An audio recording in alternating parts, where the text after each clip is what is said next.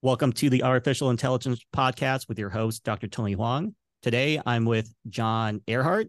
John, you want to do a quick intro about yourself? Sure. My background is in unscripted television. Spent my entire life since I was about 15 years old in TV and just transitioned the last few years. What I've done, spent my whole life doing into the AI tech world. Thanks for the intro. To start off, you want to give us like a brief overview on your journey from being an unscripted Hollywood TV producer to the CEO of Orson? Sure. I started in television actually when I was about 16 years old. Never went to college, was homeschooled, or I convinced my parents to homeschool me through high school so I could start working in TV at a young age because I had an opportunity to do so. And I was doing high school on the weekends. I spent the last 25 years working in mainly unscripted. So that goes back to even before reality TV existed. It was when stuff was documentary and docuseries. Got to produce. I feel like I've got to live 1,000 lives because I've produced for every network under the sun, but more importantly for every sort of subculture you could imagine in the country, and got to tell stories from all walks of life for all kinds of different audiences. And I had an epiphany a few years ago that I really wasn't in the television business, that I really was in the business of connecting people, because really what the skill set of an unscripted producer is to connect a real person with millions of strangers within minutes on TV. And I realized that even though I had been doing this my whole life, really the power of people's stories and helping real people find those stories and share them in a compelling, entertaining way, and how that really connected humanity. And during the COVID window, it sort of hit me. I think we all experienced there's been a huge shift in the culture, the tribalistic nature of how people are more compartmentalized than ever. I think there's just a huge disconnect between people. And I think there's lots of factors that went into that. You had COVID and everybody was isolated, remote work environments. So you didn't have people interacting in the office and in boardrooms or at the water cooler per se, or after work with drinks. You also have the evolution of technology, which I think as technology gets better, it allows humans to not have that direct, authentic interaction. And so those soft skills atrophy. So I think there's just been a perfect storm of how we as humans probably always sucked at communicating, which is not a strength of most people. But I think that sort of perfect storm really just made it a lot worse. And I set on a journey to figure out how I could take what I spent my entire life doing, how to automate that process of helping real people who typically don't like being on camera. They don't think they have a story to tell or that their story is super interesting, and helping to pull and automate the process of directing people with tech to pull out their stories, craft it in a way that would be really powerful to share for different purposes, for of all kinds of different uses. In Hollywood, it's obviously getting affected by this new type of technology called generative AI. What is like the driving force or like the moment of realization that led you to combine the worlds of the traditional video storytelling that you're like accustomed to with net new emerging technologies, like for instance, like generative AI or AI in general?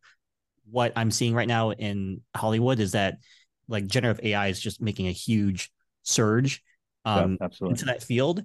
And I wanted to get your takes on how that's affecting you and the business in general.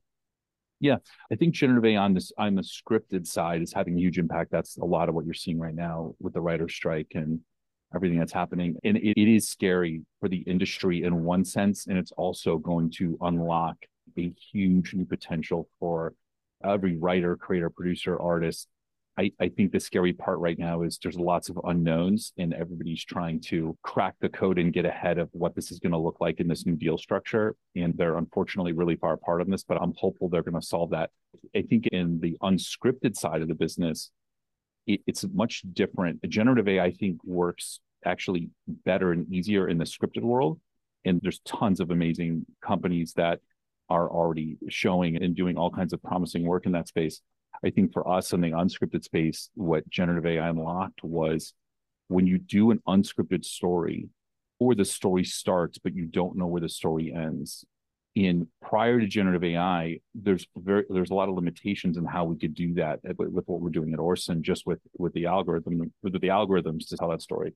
What generative AI unlocks is we're actually training an AI director so that it can take someone on a journey of discovering their story without knowing it predetermined. And that's been mind blowing to watch evolve and train and learn. And I think it's an unlock some really cool things for the unscripted world as well. But it's actually, in my mind, from my experience of doing this the last 2 years, it's actually more complex to do the unscripted version than the scripted, because the scripted version too, if you think about it, there's a lot of data you could pull from because of the models of the existing data of all the scripted shows that have ever been done, right? So you could train something on a South Park series and generate new episodes, which some people have already played with, or you've seen some of that running around Twitter and different things. With unscripted, there's less data to train on in that sense. And so we're actually having to build models and trainers to do a lot of human reinforcement learning to get it to where it needs to be for this to work in a safe way, especially. Yeah, that sounds like a great market opportunity to go into the unscripted like AI field, right? Can you elaborate on some of the roadblocks, challenges that in like the traditional storytelling process that you're trying to solve, like with Orson? Because it looks like one of like the biggest problems that you have is being able to figure out how it ends correctly. How far have you been able to generate models that would predict like the ending of the storytelling process? Yeah, it's interesting. I think when people think of producers or storytellers, or to be a good unscripted producer, you have to be a great storyteller, and that is super important. But that's only half of the equation. That part of the science of storytelling is really understanding purpose, audience, and goal. Right? Who's the audience we're trying to talk to? What is the purpose for talking to them, and what's the goal we're trying to achieve in talking to them? I think the most difficult part in training the AI, and to your question, where do you tell it how to get to stop? That's the piece that actually makes that it's the most difficult piece of it, but it actually is the answer to the question. So if we're trying to get employees at a company to be able to create a story strip, which a story strip for Orson is basically for lack of a better terms, it's a template that's got the directors and the AI and the music and graphics and goal and all this stuff baked into it. And a story strip can generate millions of episodes, unique episodes based on who's participating in that episode. So for us, we can create a story strip that has a purpose of we want to connect a bunch of remote workers at a company that work on a team to do a fun episode that helps tell their stories, and they all watch it in like a group video kind of thing. And so we can start with understanding what the purpose of that piece is, have some specific goals that we're trying to achieve, and then teach the AI on what those goals look like and how to recognize when those have been achieved. And it's phenomenal. I think one of the most exciting moments I've had in working on this was seeing the AI recognize the stop point. I know that sounds weird, but that actually was one of the most impressive parts, where it sees the goal is achieved emotionally, right? It asked enough follow-up questions based on the guidelines and how we trained it, where it thought the goal was achieved, that for a work environment, it got to the bottom of this person's story to achieve the goal that's appropriate for that environment, for the team to know each other better. But anyway, that's I don't know if I answered your question fully, but that would be my best take on it. Man, it sounds like an intriguing tool. Like, how did you manage to merge like the realms of science and magic and storytelling? Can you walk us through step by step? I'm like, I don't know that, so maybe you could try to explain it to me in like layman's terms. Yeah, how the science of it works, you mean? Yes. Is that what Yeah. you're asking? Yep. Yeah, I think after doing this for 20 something years, there's certain rhythms. Let me take a step back. There's universal human experiences that we all can relate to. It doesn't matter what background we're from, doesn't matter who you are culturally, anything like that. There are common things that all humans relate to, right? So that helps as a starting foundation. There's all obstacles that we all deal with obstacles. We all overcome obstacles. We all have fears. We all have insecurities, right? We all have these things that are common themes. emotionally, humans have certain cadence and rhythms that we all sort of function with as well. And so what I realized in doing television, when we try to put a science to this, is there are patterns in what we did in television, no matter what audience you're talking to, that just appeal to the common human experience, right? The universal human experience. And so those rhythms of how people like to consume content and how you start them off emotionally and where you take them on a journey is part of the magic of how to translate that. So I looked at all the shows I've ever done, plus all the shows, and started breaking down those rhythms of when you're doing shows for these types of audiences for this purpose. And I think the math and the science of story just started becoming more and more evident the more we dug into that. And yeah, I don't know if that's the best lay person way of explaining or answering your question. So tell me if you want me to dive in more on that. It's a hard question to put in simple terms or in a simple answer. Yeah, man. I'm actually really curious in like how your solution compares to others because before our this conversation, I looked at some like content creation tools that are really available today. Like how does like Orson compare in terms of like the user experience or maybe even the performance of the final output? Yeah, like what sets it apart? sure. There's a few key things that set it apart. One is that we use professional directors that have done this their whole life to direct people. That's one of the big first key differentiators, right? A lot of prompting and stuff you'll see is text based, and you can't direct somebody with text, right? If I asked you a question in text form, that's not how you direct people, especially people who are not used to being on camera. There's natural anxieties and different things. So when you direct somebody, there's a lot of priming and mirroring. And if I'm trying to get you to open up about something that's really intimate and personal, when you direct somebody emotionally, you go there with them, right? You're like, we all do this, and you validate and you make them feel comfortable, and you emotionally bring them to the tone that you want them to be. Or if I want you to say something funny or exciting because it's a fun question, you bring that energy into the question, right? So we use video to direct people. That's one key differentiator. The second is we're bringing the story science from the proven realm of TV, and we've baked that into these story strips. And nobody's really translating what was done on this proven medium and bringing it into a user-generated content space. The third thing I would say is the production value is a big factor. This requires no editing, right? So there's no editing aspect of what you do with Orson. It's really an interview experience.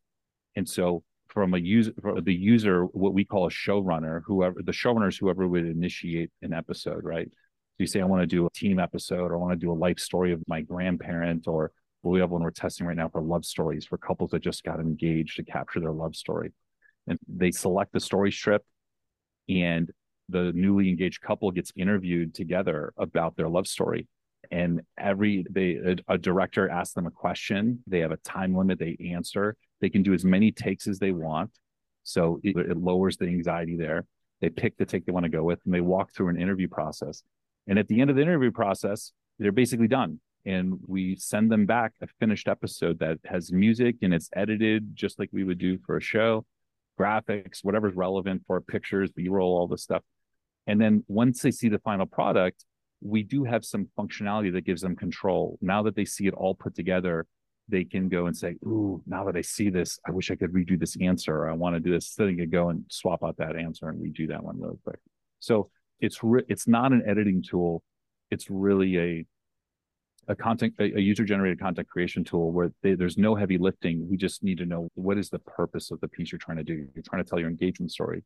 You're trying to tell the story of your grandparent, their life story, or whatever it would be. And then it walks them through the process and serves it up at the end.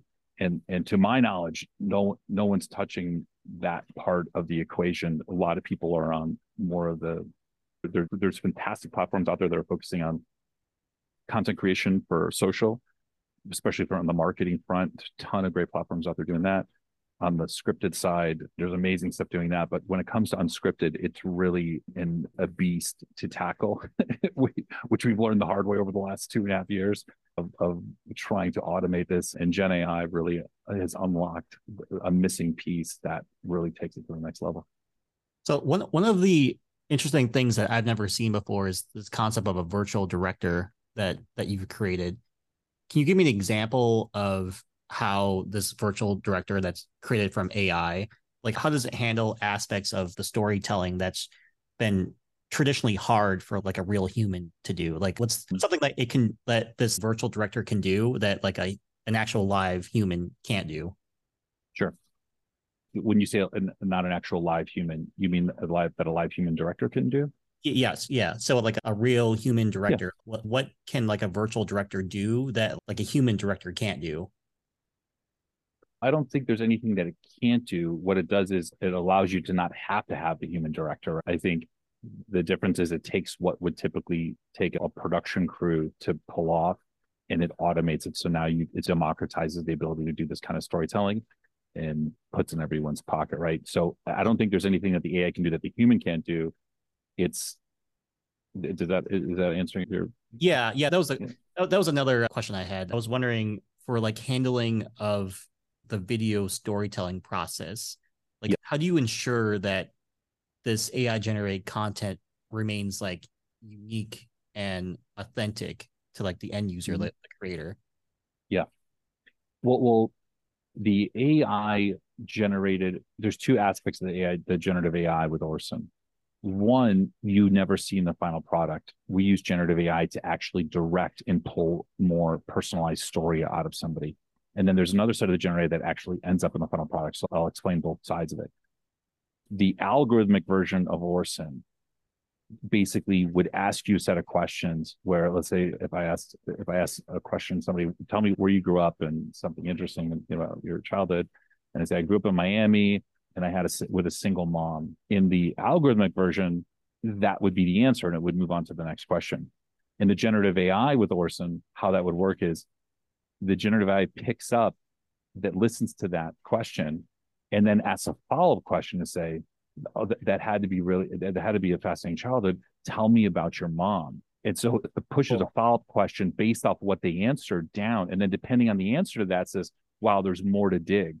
And so it's constantly reading the answer and not only by the words, we're looking at the emotion, the facial expressions, the tone. We're measuring all these aspects of what their answer is saying to say, did we get to the end of that story, or is there more of the story there that we want to get for the purpose we're trying to answer to go for? And Oh, that that's goes back cool. to That's cool. Yeah. the, So you have a feedback loop in there's between. a feedback loop. Yeah. Like, And that's the key thing for purpose, right? If we were doing this for, let's say there was a story strip for a work environment, it may not be appropriate to go deeper on a question like that because we're crossing into something that's too personal.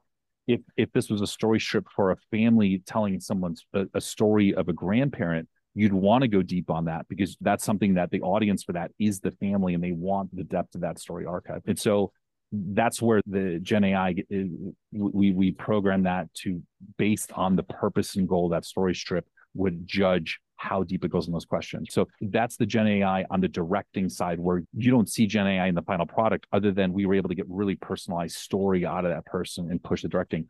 The other side of the equation, which is fascinating, is really when it comes to B-roll and music and the production values. So if I were to ask somebody a story about their childhood and they're telling us about this story about a candy store where they grew up in New York City and this pivotal moment happened to them, what we can do is we take that and we go generate imagery that takes their face, paints the picture of what they just described.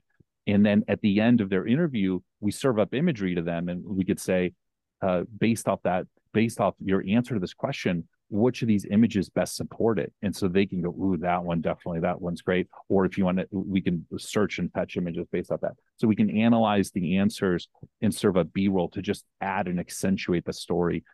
Music generation is another thing. Like right now, by the nature of the stories we're telling, we already know musically what really works best in general. But where this is headed and where we're headed with Orson is to be able to do more of an open storytelling where we can do generative AI music scoring. So based on what the answer and emotionally, the music can be scored to go with that, just like we would do in an edit bay with an editor. So there's fascinating things that we're exploring on the generative AI side with the production value side as well. I'm curious in an era dominated by short form content, like take these TikTok videos, right? Yeah. Like, how do you ensure like you're getting deeper, more meaningful human connections using AI? Well, TikTok's a tough one. TikTok's obviously a brilliant platform that's done incredibly well, and it makes a lot of people who aren't great dancers look like good dancers, as my daughters would attest. They're There's such so many an dancers on TikTok. oh man, and it does. It makes you look like a better dancer. What I would say is, I think if you what TikTok does for people's dancing ability, Orson sort of does for your personality, right? In a way, TikTok's a good example actually, because the way that technology is built and the templates are built, it helps you create really fun content that's entertaining. Orson's designed to do the same thing, but about your story and your personality, right? It helps pull the best essence of people out, and in a fun way. We're using AI to help humans be more human, and I love that. I think everybody at the company loves this journey. We're trying to achieve that. So speaking about humans, like how do you see a balance between this new emergent technology, AI, and genuine like human storytelling? Like how do you balance those two? Because they usually butt heads.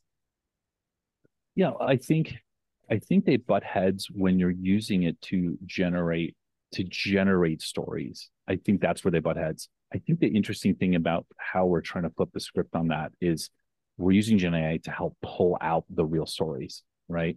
And then there's no conflict in that sense. We're not interviewing you in text form and then asking AI to fill in the blanks and puff it up where you would get into this. We're taking raw stories from people, helping pull the best out and craft that so that there is no butting in. There's no conflict there between the two. But it is a huge problem. But we're purposely designing Orson to, we're staying way far away from that range, and it's very authentic content. Yeah. I guess what kind of like feedback or like success stories have you heard from people or like organizations that previously have no experience in like video storytelling, but have Yeah. used your product? And like any cool tidbits you want to tell me? We're I don't think I'm not allowed to share some of the things that are happening at the moment, but hopefully we'll be able to announce some things soon with some big companies that are we're talking to and exploring with this right now. On a personal level, I could tell you with people that we've tested this with, it's been phenomenal. How love stories were, I'll give you some examples. Life stories, helping to tell people's life story and capture it so that they have it forever for their kids and families. We've had an enormous amount of really killer feedback on how it's touched families to be able to capture the stories of the older generations to have into the story of the family. Love stories. We tested one out, which one of my favorite things of all time is always to interview couples. It's so fun to interview couples, especially couples that have been together for a long time. And the reason why that is, Tony, is that I would sit a couple down for a show. They've been married for 50 years. They think they know each other like the back of their book, the back of their hand. And I would interview them, and it was constantly like every question. You think that? I didn't know you. Though. I didn't know you think this.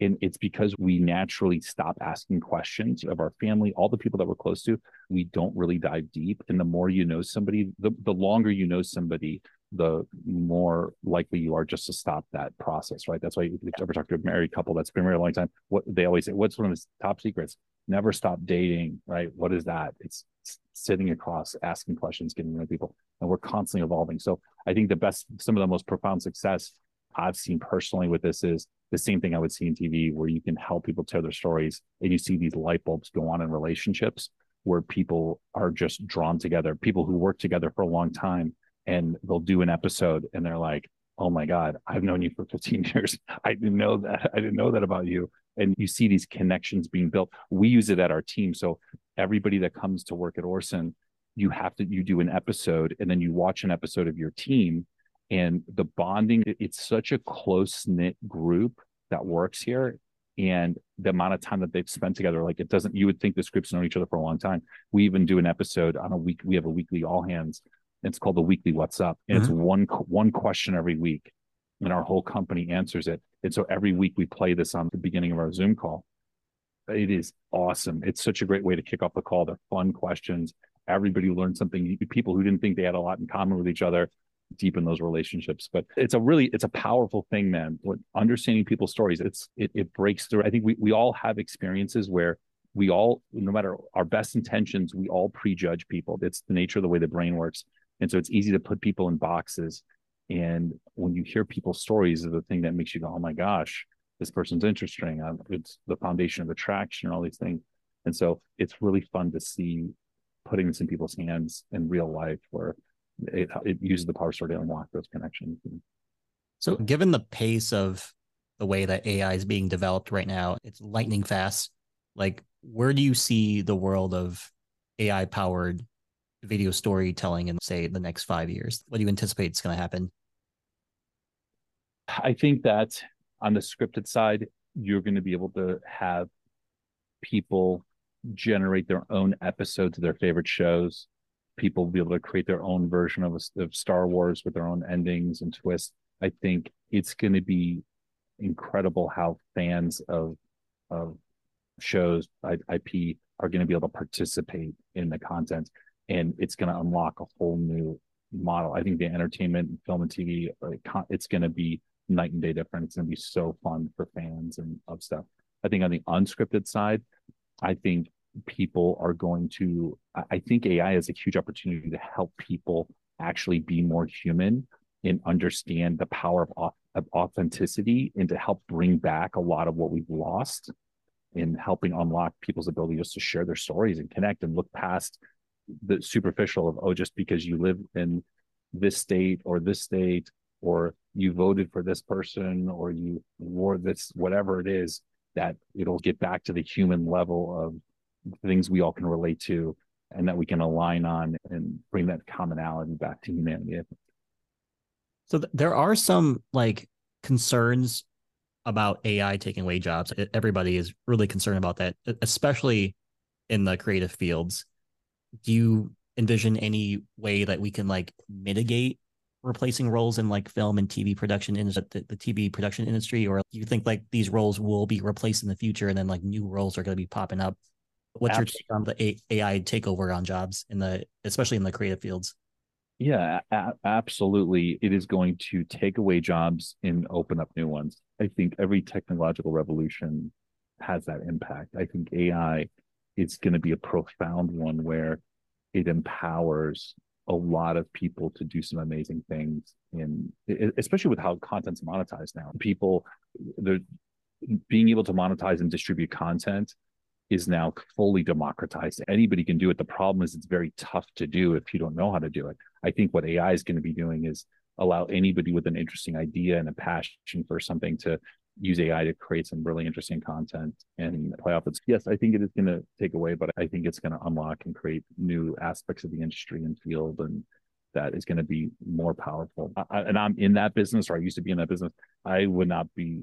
I get it's scary, but better things are coming because of it. You just got to embrace it and try to be at the forefront of it. I think people, if you're sitting on the sideline not trying to learn how to utilize this to make you better, those are the people who are going to get hurt the most. But if you look at this as a tool to make you better and to do more things, it's going to be tremendous what it's going to do. Top of your head, what's the first job that you think is going to be taken away? And then top of your head, what's the first job that you think is going to be like a net new job that's going to replace it? I think writers for sure are going to be impacted. I also think writers are going to be the new prompt engineers. I think that's going to be that job shift. That's my biggest piece of advice is writers need to learn how to become prompt engineers because they could be massively successful in that. I think that's the Yeah, first. I totally agree with you on that as well. To wrap things up, what advice would you want to give to anybody that wants to venture into the world of content creation and the evolving world of AI? I think authenticity. Don't Everybody has a unique voice and unique stories, and anchoring in who you are authentically and using AI to help tell that in interesting ways is the way to go. I think that's in all the content I've ever produced. That is the differentiator. It's the reason why the content creators on YouTube and all the social platforms, the ones that are successful are the ones that are authentic. That is the defining difference. So if you use the technology, don't try to be something you're not, creating content that you're not really attached to or passionate about. Find that passion, your voice, and stick to that. Don't chase the trends and chase what you think other people want to hear. be you, and the audience will find you. So if I needed to get in touch with you, John, how do I do it? Info@heyorson.com. But yeah, anybody who's interested in technology would love to talk to them. Great. Awesome. Pleasure to have you on the show. And until next time, thanks for listening in. Thank you for having me.